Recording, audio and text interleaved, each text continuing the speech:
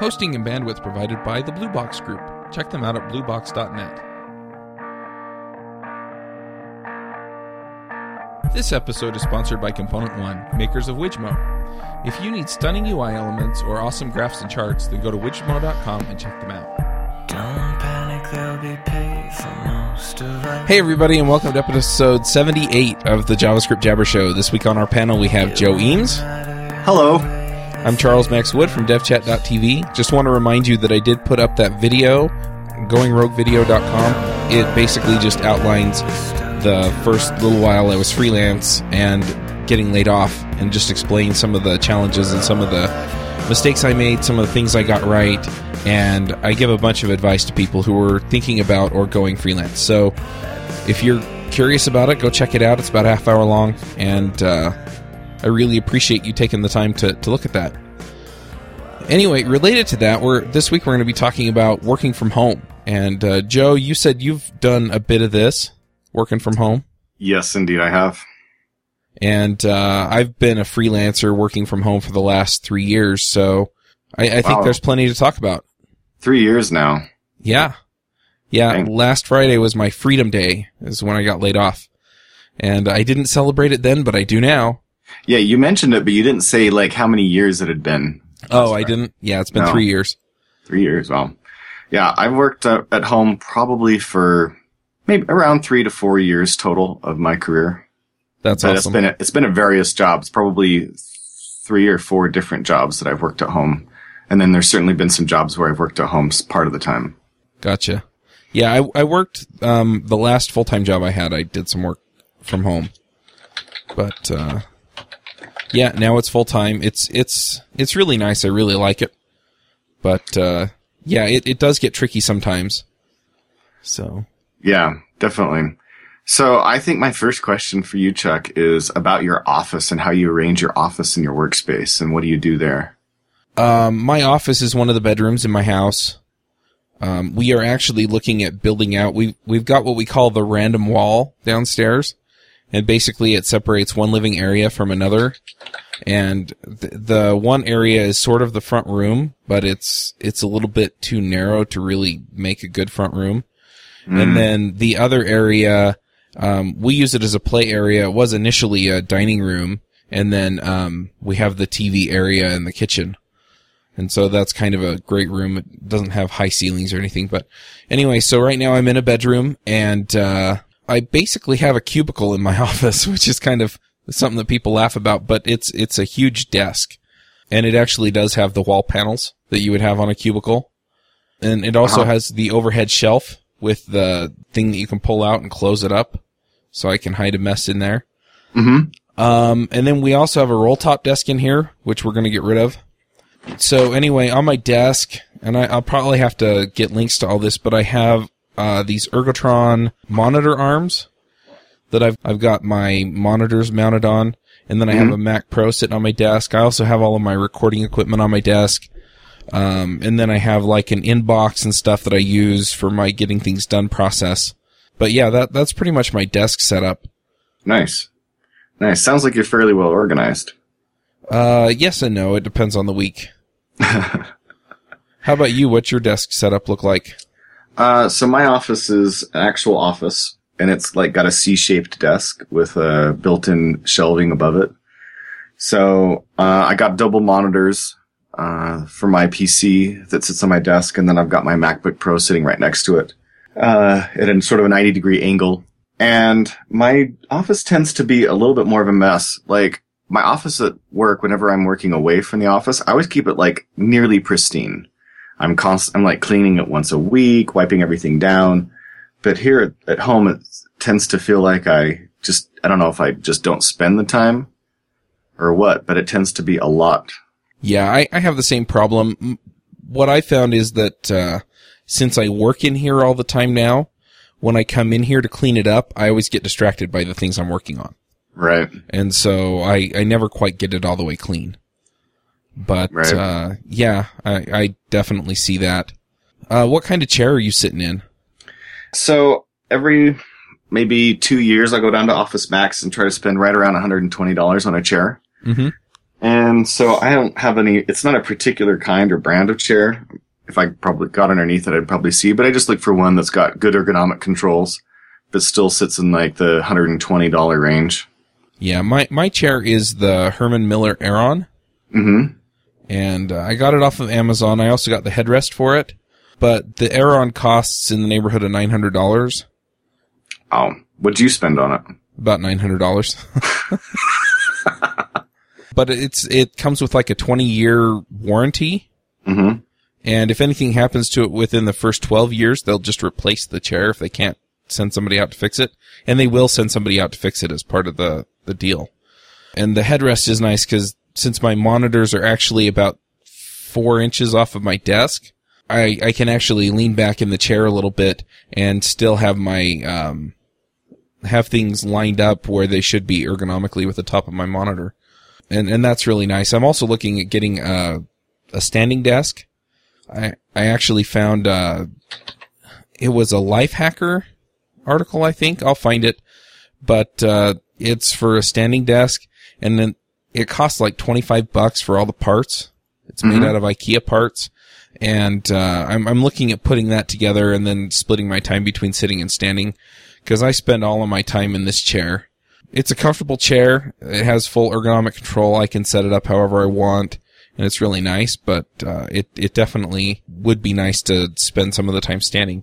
Yeah, if I spent $900 on a chair, I'd live in that thing. I'd sell my house. Yeah, it is a pretty nice chair. The thing is I'm in here all day, every day, and I really don't have any prospects of, going back to a full-time job. And so I figured since I'm spending so much time in it, I may as well get something that's comfortable and supports my back and does all the things that I need it to do. Well, I believe in that too, but boy, that's some serious scratch to spend on a chair. I mean, is it 9 times more comfortable than the $120 chair I bought? That's my question. It'll last 9 times longer. How's that? Yeah, but I can't amortize that cost this month. I'm not going to save up for 20 years to buy that chair. That's true. I really like it. I've been very happy with it. I think it's worth the money. I don't have as much back pain as I did. So, I mean, there's something to that right there. Just the quality of life. And the other problem is that cause my wife got me the $100 Office Max chair and it broke within a year. And that was one issue. The other issue that I had with it was that, and I don't know if it's the way that I sat in it or what, but sometimes I'd have circulation issues with my legs. And I haven't had that with this chair, so. Oh, well, that's nice. That's totally worth the money. If you're having those kinds of issues. Yeah. That's for sure. It was just when I was sitting in that chair, and I don't know what it was or why. The other issue I had with it was that it would creak, and so when I'd move around while recording a podcast, go, Yeah, that doesn't work. So, there was definitely that issue as well. But. Yeah, that doesn't work at all. You can hear my door creaks. Uh-huh. And so I got that going on for noise in my office. Other than that, my office, this chair is actually quiet, but since I'm recording all the time as an author, I'm just doing video courses. So yeah, noise makes a big difference to me and is really important. Yeah. Yeah, it's the same here. And I'm going to start building courses, not for Pluralsight, just for my own listeners. But yeah, it does make a difference. Is there going to be a discount code for panelists on the podcasts for those? For those lessons, probably. Yeah. All right. Yeah, we'll see how it all works out. I'm still working out some of the details. I did announce on the Going Rogue videos that I was going to be making some videos on going freelance and running a freelance business. So, right. Things like finding clients and, probably do one on working from home and, kind of staying organized, work-life balance, that kind of stuff. Right. Yeah. So what about office mates? Does she do any work in your office? Only when she needs to print something. Okay. So, that's not really been an issue. I have thought about, taking on an intern or somebody, but yeah, I don't know. I think it'd be weird to have them come work at my house. Right. Well, I have an office mate. My wife, she's a coordinator. She places exchange students, and so she does a lot of office work, phone calls and emails and that sort of stuff. So I actually have an office mate. So dealing with that's definitely sometimes a challenge to try to figure out how we can coordinate, especially since I'm recording sometimes, so I need to be quiet, and sometimes it's just like white noise. Although I just tend to throw on my headphones while I work anyway, which I would do whether I was in a crowded office or not. Do you listen to music while you're working? It's kind of funny. Most of the time I actually listen to podcasts, and I've had several people go, "Why, you listen to podcasts while you program?" And yes, I do. I really enjoy podcasts, and I can usually pick up what I want out of them while I listen to them. So anyway, that's what I do. If I really just need to get into the groove and don't want to be distracted by anything, then I'll turn off the podcast and turn on some music. And I've got a bunch of classical music. I've got some country music and some techno music, and it just depends on what I'm in the mood for. Right. Yeah, I remember us talking about that, the fact that you're really weird because you listen to podcasts. Mm-hmm. So, but I listen to music. I actually have one other piece in my office that I think is definitely noteworthy. Uh-huh. And that's my Chihuahua. Okay. He sits on my lap for the majority of the time while I'm working. Oh, really? Yeah. Yep. He's a tiny little dog, and he's just a really spoiled brat. So if I'm in here working and he knows it, he'll come down and just demand to be let up on my lap. That's funny. Yeah, it's pretty funny. So he sits here probably 80% of the time that I work. Yeah. I've also got a little footrest under my desk, so I put my feet up on that. And by a footrest, I mean like a full height ottoman. Right. Oh, okay. I had a workmate who actually bought a footrest online. He bought it off Amazon. It was like $60 or something. And it looked like a cylinder that was cut in half. Huh. And it was like made out of foam, and had these rubberized grips on it and stuff. So he had a real footrest. I actually have a footrest too. I just bought a little cheap plastic, basically step that you might use it's only like 6 inches high or 8 inches high. Uh-huh. Over, I think, Walmart. Just a little plastic, kind of a stepping stool type of thing. Yeah. And so I use that for a footrest. Yeah, that makes sense. The one I have, it collapses. It's faux leather. It's actually kind of really dirty because I wear sandals or shoes because my feet get cold in here. And so I put my feet with my shoes up on it and stuff, but it's been really nice, and I can actually hide stuff in it. So, well, that's good. Yeah, and those things, I think, having a comfortable position. Obviously, this is the same whether you're working in an office away from home or working in an office at home. And when you're working at home, there's nobody buying this stuff for you, right? Right. So it's important to do things. And so I guess between you and I, we can cover the range. I'm doing everything on a budget.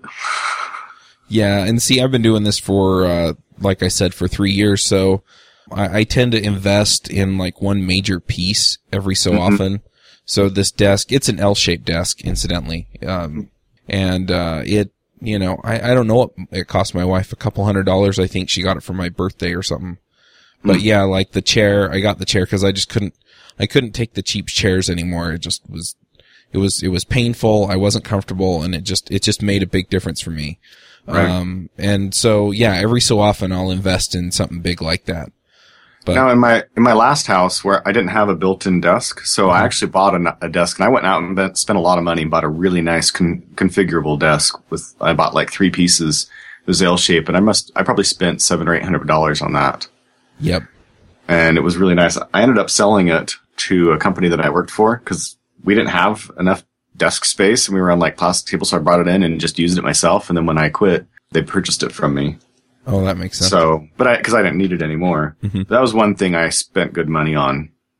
But I just, maybe I'm just too cheap. It really depends. I mean, if the payoff is worth it, then it makes sense. And so for me, the chair was worth it, because it really made sense. It solved a lot of problems for me. Right. So what about hours? What do you do about managing your hours, your time in the office versus your time away from the office, and work-life balance? What do you do there? So I'm not always good at this. It just depends on how much I have going on. I have to say that I've managed a couple of major things out of my life so that I have more time. The thing that's most important to me about the time management is that I'm doing the freelancing for a couple of reasons. One is because I'm just not convinced that I can find a job that I'd be happier in. But the other reason is because I really want to spend this time with my kids and my wife. And so If my kids or my wife have something going on, I'm not in here, and that's nice. So sometimes I feel like driving the kids to school, I just drive them to school. If something's going on and I want to pick them up and take them to lunch, I'll pick them up and take them to lunch. And so, generally though, I try and work from like 8 to 5, but, that can be punctuated by anything really. I do set some boundaries, so I close my office door, I let my wife know that I'm working, and so most of the time she and the kids won't bother me if I'm in here with the door shut, and so I do have some boundaries that way, but if she needs my help with anything, my wife will just let me know, and I'll just head down and take care of it. And so it's really kind of nice that way. The other thing is that, if I do have a major project, and I do have one right now that I'm working on for the business, like a course or, I don't know, some app that I'm trying to get released or something like that. A lot of times I'll actually get done at 5. I'll go downstairs and spend time with the family. And then once the kids are in bed and my wife is doing something else, then I'll come back up here and work. Mm-hmm. And so that works out pretty nicely a lot of the times. And so, I'll put in another 3 or 4 hours before I go to bed. But right. I don't do that every night. I just do that when I feel like it. And, I really try and make sure that my wife knows that I value the time with her and make sure that works. So it is kind of tricky sometimes to manage the interruptions, especially since my kids are really young. My oldest is 7 and my youngest is 2. Mm-hmm. But, it works out for the most part. I have had to start locking the door to my office because my 2-year-old would come in. He'd be confused when I'd kick him out and not play with him. Uh-huh. And so, I lock the door. I have one of those doorknob covers that you put on it that the kids can't open it and stuff like that. And I also have a plastic child gate that goes at the top of the stairs. And so whenever I'm recording now, my wife says, "Don't forget to put up the gate." And it's so that the kids don't come up here and start yelling and screaming because you can hear them in the next room. Right. So that's kind of the way that I manage that. I try and get about 20 to 25 billable hours in every week with my clients. And then obviously I have the podcasts and then any other projects I'm working on. Mm-hmm. So hours and work-life balance, that's kind of how I manage that. Right. How about for you? Well, since I just started, it's been a challenge. All my previous experience has been working for a company from home. I don't think I was doing any freelance. I've done certainly plenty of freelance on the side. And that would be, I'd come home from work, have some freelance job. And so whenever, like you said, kids are in bed, wife was busy, I'd come down and spend an hour to 3 hours doing some work, freelance. And that was pretty easy to manage and not have it become overwhelming. Occasionally there'd be some freelance work that I would start occupying me and I'd have troubles drawing the lines. But when I had a job, when I was just working for a company from home, then I generally found it fairly easy, as long as I got up on time, got in and sat down, by 8, took an hour lunch, and then 5 o'clock came around. I didn't have too much problem getting up and going, leaving the office and kind of being back involved in my family. Mm-hmm. Usually at the same time, I was probably doing side work, so I'd still end up in the evenings coming back downstairs and doing something else, right? But it was pretty nice to be able to say, oh, go have lunch with one of my kids in the middle of the day. Or if I needed to go run an errand for my family, I could do that and then just, take that time and tag it back on. I didn't have too many problems with that. Being an author is a little bit different. Now I'm having a harder time cutting off my hours on time and then spending time with my family. So still trying to figure that part out, because being an author, it's all piece rate. I only get paid for what I get done. Whereas when you're an employee, if you're sitting at your desk for 8 hours and doing work type stuff, then you get paid, even if you're not, you have one unproductive day, you still get paid the same as a day that you're very productive, right? Yeah, it's similar with the freelancers, right? I mean, if I bill per hour, then, if I'm sitting here trying to work on it, and even if I'm not getting a lot done, I can usually bill the hour. Sometimes I discount the hour, but I can still bill at least part of it. Right, as long as it's justifiable, you're not screwing your client. Yeah. Yeah. But if you're doing something and you feel like, okay, I shouldn't be billing my client for this, or start reading some email, that I think is actually harder for me when I'm working at home. If I start doing some personal things like reading email, then I have a harder time considering that work time. Whereas if I'm at work and I spend, 30 minutes reading email, I don't really sweat it too much. Yeah. One thing that has really helped with that kind of thing, because I tend to get lost in my email box too, is Dan Miller has a product called Rudder of the Day. His podcast is 48days.net, I think, or 48days.com. Mm-hmm. And anyway, what he recommends is that you spend the first hour of your day. So right when you wake up, you start doing this kind of thing where you listen to something or read something or, do something that kind of sets the tone for the day. Uh-huh. And so for him, what he does is he gets up and he'll actually go walk on his treadmill and listen to an audiobook about business or an audiobook about something he's interested in, or he'll go and he'll sit down and he'll read something for an hour. And that kind of starts things off so that you're already been productive for an hour, but it doesn't have to be, like work stuff. It's self-improvement stuff. And so he gets his self-improvement time in and he gets a good start to his day. And I've tried that several times and it's made a big difference every time I've done it. I'm not in the habit of doing it every day yet, but I'm trying to make it a habit because it does make such a huge difference to that.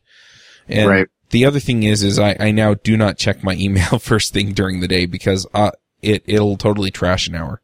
Right.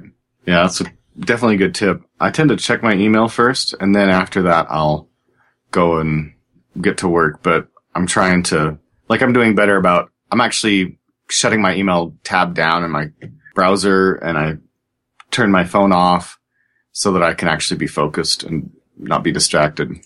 So you said you had worked for some jobs part-time from home before you went full-time. Is that right? Yeah. What happened was I read 4-Hour Work Week. Mm-hmm. And, there are stuff in there that I agree with and stuff in there that I don't agree with. The main thing I disagree with about that book, just as a side note, is the fact that I love what I do. And so why would I want to limit it to 4 hours?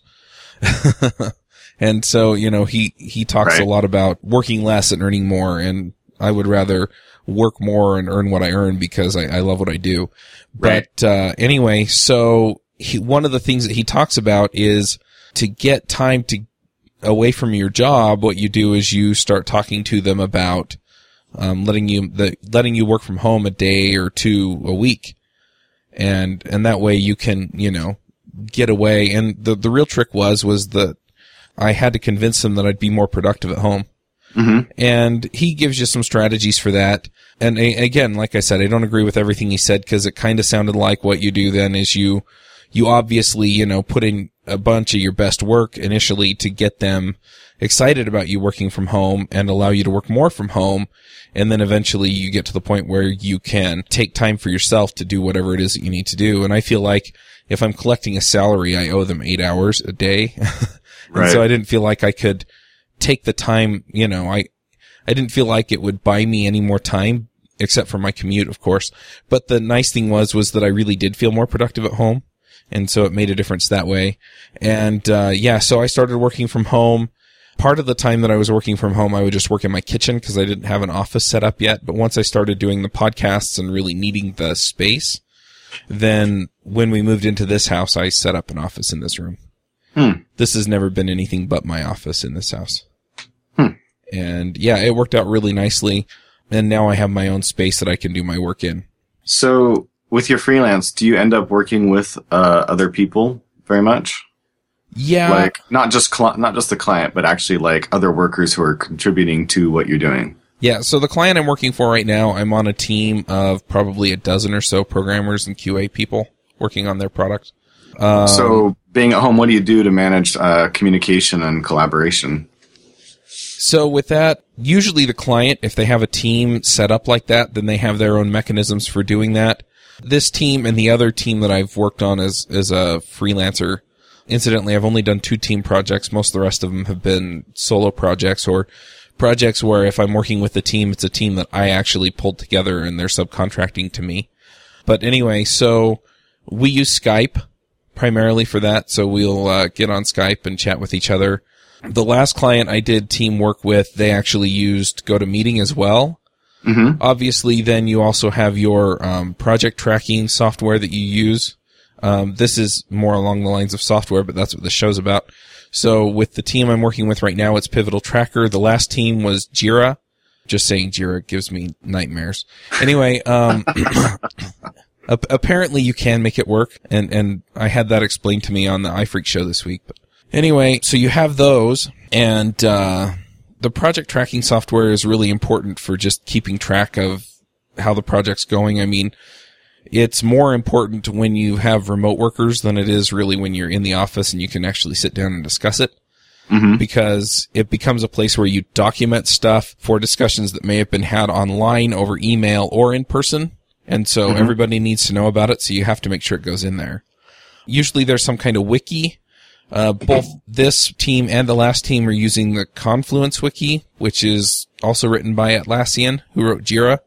Mm-hmm. It's not my favorite wiki, but wikis are wikis, and so I didn't despise it. And that's always nice, because then you have a place where all your documentation goes, and you can point new people to it and things like that. Have you ever used Trello? I've looked at it, but I've never actually used it with a team. Mm. But from what I understand, it's sort of imminently configurable. Right. And so you can make it fit whatever process you have, because you can make it whatever you want it to be. Right. But yeah, it's pretty nice. The last team I worked on, all of those meetings happened over GoToMeeting, and they had an account that would accommodate the entire team. Hmm. And I'm trying to think what else we really used to communicate. I think Skype was the primary thing. On the last project, we actually did pair programming in the cloud. And so we used Tmux and Emacs to do that. Huh. And the machines we logged into were all on Amazon AWS. Uh-huh. And so, yeah, we just log in, connect to the same Tmux session and work. And we'd pair program, so we'd be talking over GoToMeeting or Skype. And that seemed to work pretty well. Hmm. But on this team, there isn't a whole lot of pairing going on. But at the same time, everybody's remote. Well, almost everybody's remote, and it just works out with Skype and everything else. So we just communicate, ask questions, goof around on Skype, that kind of thing. And then we all work on our own machines. They actually sent me a laptop to work on, so I have one of their laptops here. I'm supposed to be able to connect to the VPN, but the software they sent over to connect to the VPN doesn't work. So I'm still working that out. I haven't actually been able to get on their Confluence wiki yet, for example. But and so those are some of the issues you run into, because you're not in the office where somebody can just, you take your laptop over to them and they fix it. Right. I think those are all or most of the communication channels that I've used. Gotcha. I've done a fair amount of remote pairing, and I use various programs for that. My favorite by far has been TeamViewer. That has been, of all the ones, I probably used 4 different ones, and of all of them that I've used, maybe even 5 or 6, but of all of them, TeamViewer's definitely been my favorite. And then just making a Skype call. So I've done a fair amount of remote pairing where I had one job for about 8 months. Me and another developer, we paired 6 hours a day remotely. He was in Idaho, I was in Utah. And so of all of them, I've definitely found that TeamViewer is my favorite. And it's free, which is really nice, for personal use. I was going to say, it's free for personal use. The only reason I haven't used it is because most of the pairing I do is either for a client or for coaching. Right. And since both of those are commercial applications of the product, I don't want to violate their terms of use. So. Right. Yeah, good point. I've used some paid products in the past. When I was working with that guy, we used a different product. I don't remember what it was. But since then, I've discovered TeamViewer. So whenever I get on with like a friend to help them out with something, I've used TeamViewer, and it's just always been awesome. Really enjoyed it. So I'd say that and Trello has been really cool. We've used Trello at a couple of places, and so I've used a little bit. I've really liked Trello as well for coordination. But, on the other hand, I've done some projects where the communication was just Excel spreadsheets or Google Docs. And as long as you find a process that works for you, you really don't need to have some overly complex tool. Yeah, I've used some of the other tools, like I can't even think of them anymore, but there are some of the more popular agile project tracking software out there, and they're these huge projects. Well, Jira is an example of that. So there are a billion moving pieces. And, I guess you can configure it to act the way you want, but because there's so much going on in it, it's hard to use. Mm-hmm. And so version 1 is another one where it's just, you look at the screen and you're immediately overwhelmed. And so that's one thing I like about Trello, Pivotal Tracker, I've been using Redmine, and Redmine does a bunch of stuff, but it's all nicely siloed within the app, so that if you're dealing with your projects, you deal with your projects and your issues related to that. If you're dealing with users in the system, you're in a completely different part, and it's all pretty simple. And I've been using Redmine for my own projects, and with the guys that are working for me, and I'm super happy with it. So.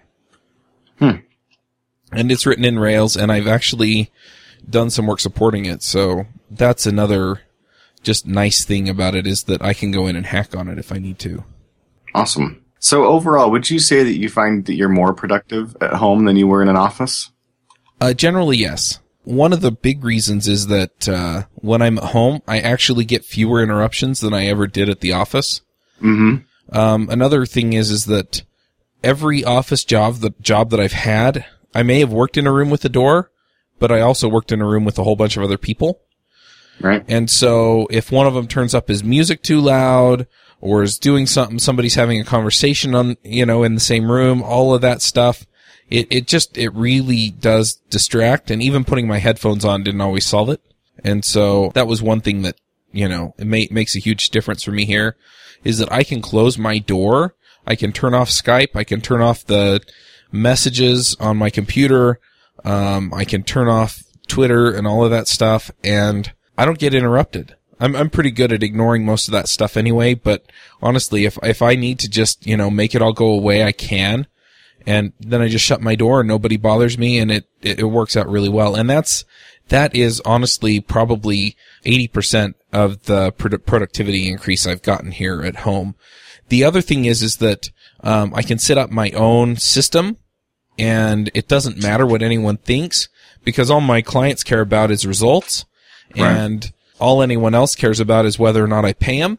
And so as long as my system is in place and it works, then I'm in good shape. And you don't always have the flexibility to do that in an office somewhere.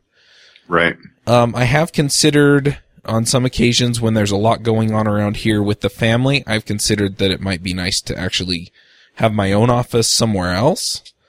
But the inconvenience of having to drive there for one, and just not being here with the family, it is almost always not worth it. Right. Yeah, I'd say I agree with that. I feel like being in the office, good days, I maybe get in 5 hours of what they truly are paying me to do, and then 3 hours of distractions. And of those distractions, a lot of them are actually important. The company really wants those distractions to happen. Like somebody needs some help, and so if I help them out, I might save them several hours by me giving up 5 minutes of my time, right? So there's definitely things where the distractions that your company wants you to have, but then there's plenty of other distractions where something fun is going on, people are having a conversation about something interesting that, really isn't that productive. And so I would say that good days, I'm putting in 5 hours, and bad days, I'm putting in between 3 and 4. And when I go home, that probably means that in an 8-hour period, on good days, I'm putting in 7 hours, and on bad days, I'm putting in 6. And then the distractions account for the rest of it. So I would definitely say I'm more productive at home than I am in the office. Yeah, I figure that I lose about 50% of my time when I'm in an office. And for example, when I'm working at home, I have to track my time that I'm working for clients, and I typically get 5 to 6 hours in for my clients. Mm-hmm. And so if you figure I worked 8 to 9 hours and I got 5 to 6 hours of work in, I'm getting 75% efficiency here. So I've already reclaimed half of the time I lose. And the other part of the time is typically sitting down and planning something out for some other project. So planning out a course, or planning out a project, or talking to my subcontractor and making that all happen. Because I can't bill that time. So when I'm pairing with my subcontractor, I don't bill that time. He bills it to me. But, things like that. So it's still productive work. It's just not tracked. And, so it's a huge, huge thing. Do you have any tricks for increasing productivity? So making those hours count for more? Yeah. One of the things that I started doing while authoring was actually tracking my time down to the minute, not by what I do, breaking it out by what I do, but actually every time I get up for any other reason or start responding to email, I track that.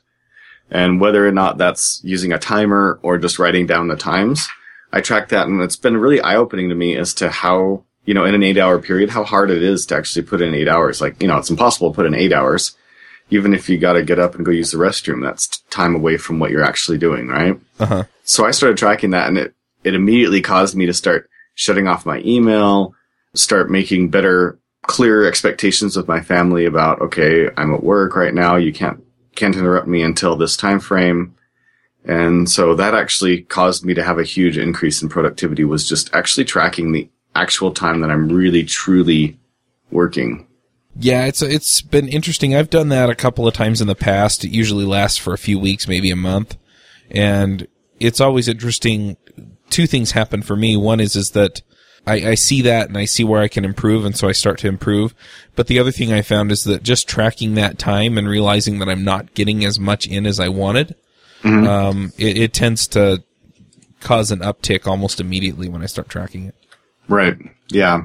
And you're probably not something you needed to continue doing on long term, but just doing it for a while and then seeing what it actually costs you to like leaving my Gmail tab open in my browser. That right there costs me an hour a day. Uh-huh. So if I turn that off and then just open it up once at noon and once at 5 o'clock and respond to any emails that I've gotten. Yep. That's so much better. Taking my phone and not necessarily turning it off, but setting it so that the only time it buzzes is when I get a text message. Uh-huh. So that way I know that if it's a text message, it's a message from a wife or a friend who needs something. So I can just quickly check it, and if I have to deal with it, I deal with it. If not, I go back, but I don't get bothered by emails and things like that.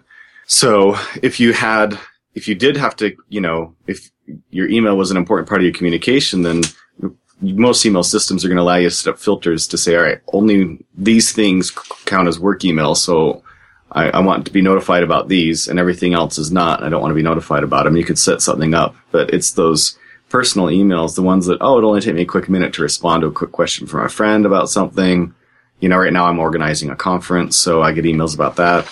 Those things just eat up so much time if you let them eat up times here and there, rather than just once sitting down and saying, all right, I got 5 emails that I need to respond to, and 20 I can archive or delete. Yeah. So do you have any tools for helping manage your email load? No, I'm just turning it off because I only get, it's pretty much just personal emails, or things that are unrelated to what I'm actually getting paid for. Mm-hmm. I would say there's one other thing that really helps out, and that is communicating clearly with your family or whoever you cohabitate with. Uh-huh. And setting down, all right, I'm working from here till now, and then I've got time, and then I'm working again, and just setting up clear expectations right there. I think also because they'll feel a lot more, they'll be more likely to honor that than a coworker will. When you're in an office and a coworker wants to interrupt you, they feel like they're interrupting you for a business purpose, right? Whereas your family, when they interrupt you, they know that they're interrupting you for personal reasons. So if you set down clear expectations as to what interruptions are okay and what interruptions can wait and what times you're working, and then also clearly saying, all right, and I'm done at this time, so now you get my time at this time. And those clear communications, I think, really make a big difference as well when you're working at home. Yeah, that is definitely the case here too. I don't have a clear end time most of the time for my work, so I'll just come downstairs sometime between 5 and 6. But if my wife interrupts me enough times, a lot of times I'll look at her and just say, all right, well, I've had to take enough time out of my work schedule today to where I now need to work tonight. Right. And so she's usually pretty aware of that and, understands that if she takes up more than about a half hour of my time during the day, I'm going to have to make it up that night, one way or the other. And so, she does call me down for emergencies. Sometimes she calls me down for something fun. And, and that's fine. But yeah, setting those boundaries and then helping them understand the trade-offs, it really does make a big difference. Yeah, for sure. Do you have some kind of like task management that you use to keep track of what you're doing? Excel. Or, Google spreadsheets. It's definitely Google spreadsheets, whether that's Excel or Google spreadsheets, are absolutely by far the most versatile business software that's ever, and project management software that's ever been invented. There's just no doubt about it. Yeah. There's plenty of other things that are really good, but even the really great ones like Trello, for straightforward stuff, you just can't beat a spreadsheet. Yeah, it really depends on what it is and what you're trying to do with it, but I've found that a spreadsheet is pretty handy. My to-do app is actually, of choice, is OmniFocus. Mm-hmm. And I have to kind of explain my whole system. First of all, I read Getting Things Done by David Allen. Mm-hmm. Excellent book if you want to kind of get organized, and by organized I mean like really, really organized. I was a total mess beforehand. So I've got these boxes. They're like the mailboxes that you see on people's desks in offices. And so I get mail to my house for my business. And so I'll actually take that. I just throw it in the inbox, and then I make sure I process that regularly.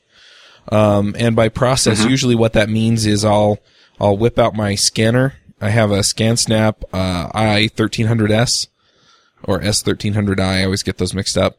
But it's a little portable scanner. It's probably like 2 inches by 4 inches by about 12 inches, or 10 inches, and it's 10 inches so you can fit a piece of paper in it. And it feeds the paper through. And so I'll take the stuff from the mail, and I'll actually scan it into the scanner. And the scanner came with software that scans it right into Evernote. And so it goes into my Evernote inbox. And then I can process that. So if it's something I just need to keep track of, then I just move it over. I'm done with it. If it's a bill or something, then I can actually go and pay the bill and then move it into, processed or filed or whatever. If it's something else, then I put it into Evernote. I also keep, usually outlines of, blog post ideas, just things like that. Blog post ideas. In fact, I can even pull it up. I've got project ideas.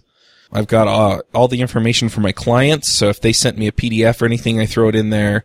I get business cards from conferences. I put them in there, and then I try and keep up with those folks. But anyway, so that all goes in there. And then between Evernote and OmniFocus, I've got my list of things I need to do. And in Evernote, I've got all of the resources for that. So I know that the stuff is in Evernote. So all I have to do is look at the two. I also have a pretty long to read list.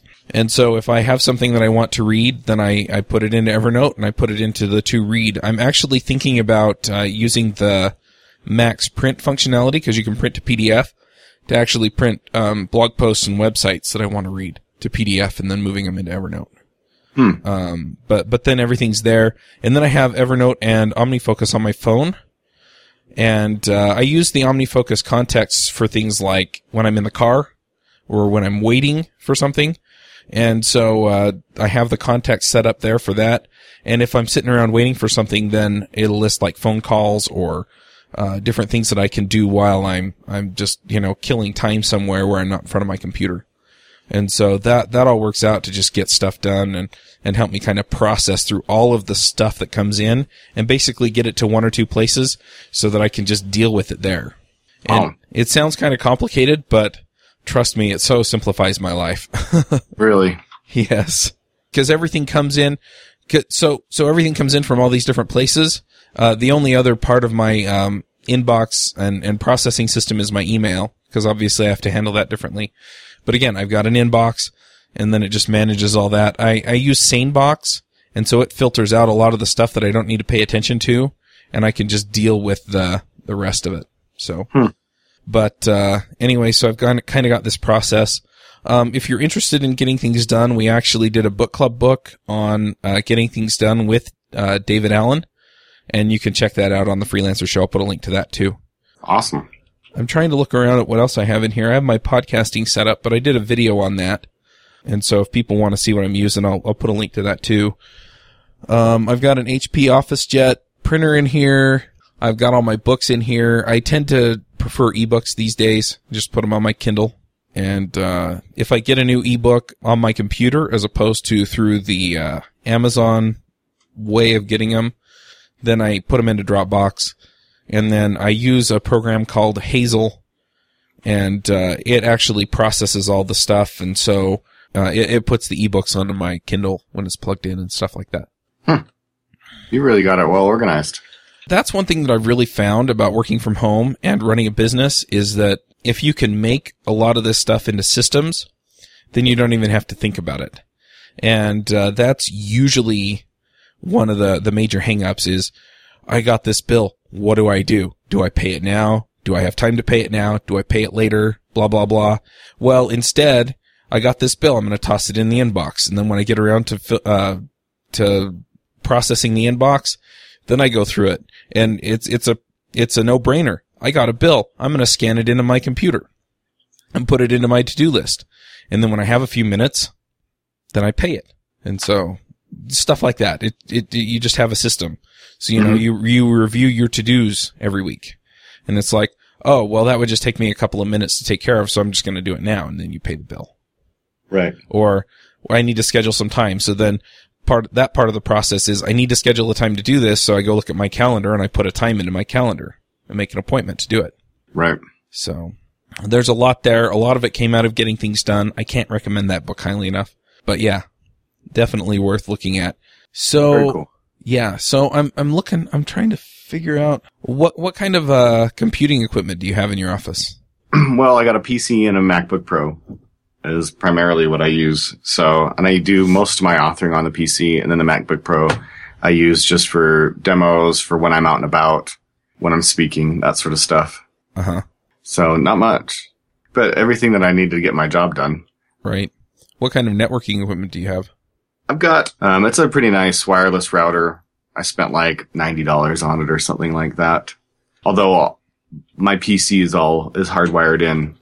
So I do use it has like a 4-port, switch on it as well. And then I'm with, the cable company for internet because they have a lot more bandwidth and a really low latency. Mm-hmm. Yeah, I have Airport. I think it's the Airport Express. And yeah, it's like an $80 router. The thing is I found that if you get like the $20, $30, $40 router, they just, after about 6 months to a year, they're just, I don't know what changes, but they just don't have the same quality of throughput and what have you. Right. And so I tend to go with that. The nice thing about the Airport Express is that it has a couple of USB hubs on it, or USB ports on it. Mm-hmm. So I have a hard drive plugged into it, and my printer could plug into it if it didn't connect to it wirelessly. Mm-hmm. And so that is a super nice thing for me, is that, you know, then I can just store things up on my hard drive on the network. That's awesome. That's a really nice wireless hub. I'd like that capability to be able to throw a remote hard drive into my wireless device and get a network drive that way. Yep. And then I have a Mac Pro, like the big cheese grater one. I actually bought that from my previous employer. And I also got, I've got these 21-inch monitors that are up on the Ergotrons that I told you about already. And then I have a Mac Mini sitting on top of that I use for business stuff, and I'm going to move all of my telecommunications over to that. So these Skype calls will start coming through that. And then all of the communication I do with my clients and stuff will also go through that. And then I can do all my computing on this machine. Mm-hmm. And, anyway, just being able to customize my setup to my own needs and not have to go and beg budget off of my boss. I have to say that's a pretty nice thing too. Are there any other aspects? Do you have plants in your office or anything? I've got some house plants here.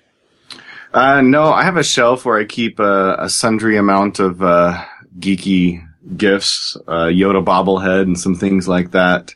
Oh, nice. I keep a couple of pictures around as well, but my office doesn't actually have space. Like, I keep a lot of entertainment things nearby in my office. So I've got a TV just off to the left of my monitors, DVD players, and shelving. So I don't really have much space for decorative things. Uh-huh. Yeah, so I've got 3 houseplants in here. One other thing I didn't talk about that's a productivity tool is I have a whiteboard in my office. Now, cool. I didn't go buy a whiteboard because those are like $100 and something bucks. If you go get shower board at Home Depot, it works just as well. It doesn't erase quite as cleanly. You have to put a little bit of elbow grease behind it, but it comes off and it's not too awful. But anyway, that's one thing that's been really nice. So if I need to brainstorm and I don't really feel like sitting at my computer and, you know, using mind mapping software or whatever, I'll just get up and I'll just start writing on the whiteboard. And it's a low impedance way to get these ideas out of my head. So I really like that. Awesome. Yep. One other thing I really like about this office is that it's got a nice big window in it. And when I get rid of this roll top desk, I'm actually going to move my desk to the other corner because I have the full height wall across the window right now. And I really wish that I had the half height wall across the window so that I could actually see out of it while I'm working and get more light in here. So that's right. Yeah. Cause the natural light is really kind of a big deal for me. So. I hear you. Yeah, I like that too. I enjoy the window in my office. Even though I keep the blinds mostly shut, I still get all this natural light from it that I really like. Yep. And as far as like, sometimes I have to do stuff on Windows, and I just set up one of my Macs to dual boot to Windows. So I just use Boot Camp. Right. Do you use a mobile device or a tablet or something to help you with your work? Nope. Yeah, I've tried, and I really don't. The only thing I use them for is to play the podcasts and music. Right. All right. So any other recommendations to people? You know, one thing I do use my tablet for isn't necessarily like directly work related, like I'm not billing when I'm on it, but I watch Pluralsight videos on my tablet. And so I'll take that whenever I go out somewhere. I'll take my tablet and my headphones. If I get some downtime, you know, they've got a nice offline viewer so I can queue up videos of stuff I want to learn. And much like, you know, on your phone, taking some downtime and reading an article, but obviously both of us are screencasters. We believe in the power of screencasting and the educational value of videos. I just find that those videos are so much better. And even if I'm watching them in short bits, I still prefer that over trying to read an article or something like that. So that's been a big thing that I've done. Yeah, I agree. It's nice too, because you can pause it and then kind of catch up if you're following along on your own machine. Right. So. Yep. And the nice thing is if it's on a third screen, like an iPad, then you can use your full dev environment the way you normally do, because I usually have my dev on one side and like a browser on the other, because I'm doing web dev. Mm-hmm. And so having my iPad sit in front of me playing the video, I just stop it there and then I can keep working where I'm at. Right. Yeah. That's a good point. Yep. One other thing I want to mention is I have a Bluetooth speaker for my mobile devices. And so that's kind of nice too, because then I don't have to worry about piping it through my computer. I can take my phone with me across the room and it'll keep playing. And it's really, really super nice. So I'll put a link to that in the show notes as well. Cool.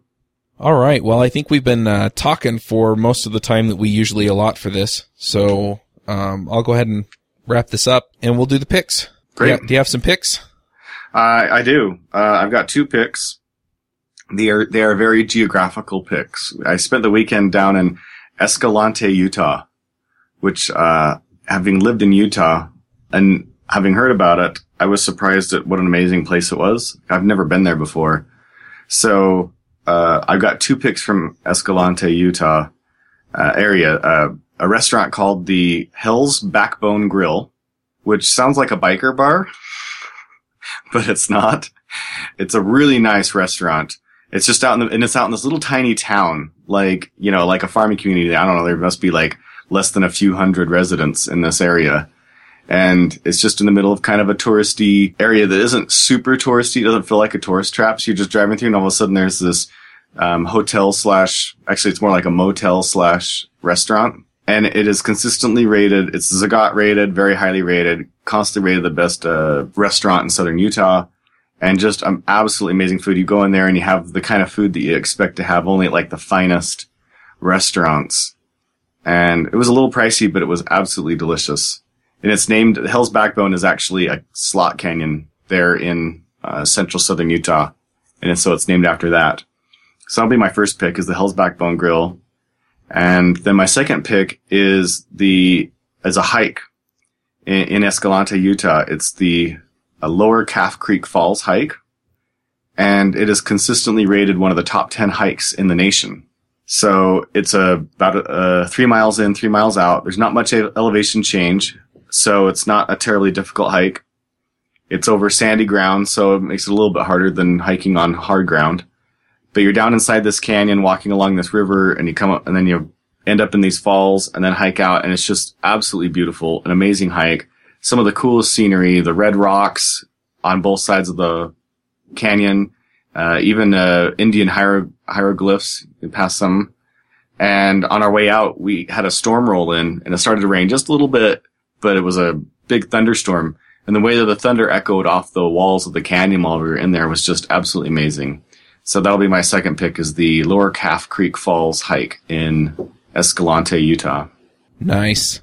There's some Indian writings out by where my wife is from. I'm trying to remember what they call it. It's out in Emery County, and you can hike out to it.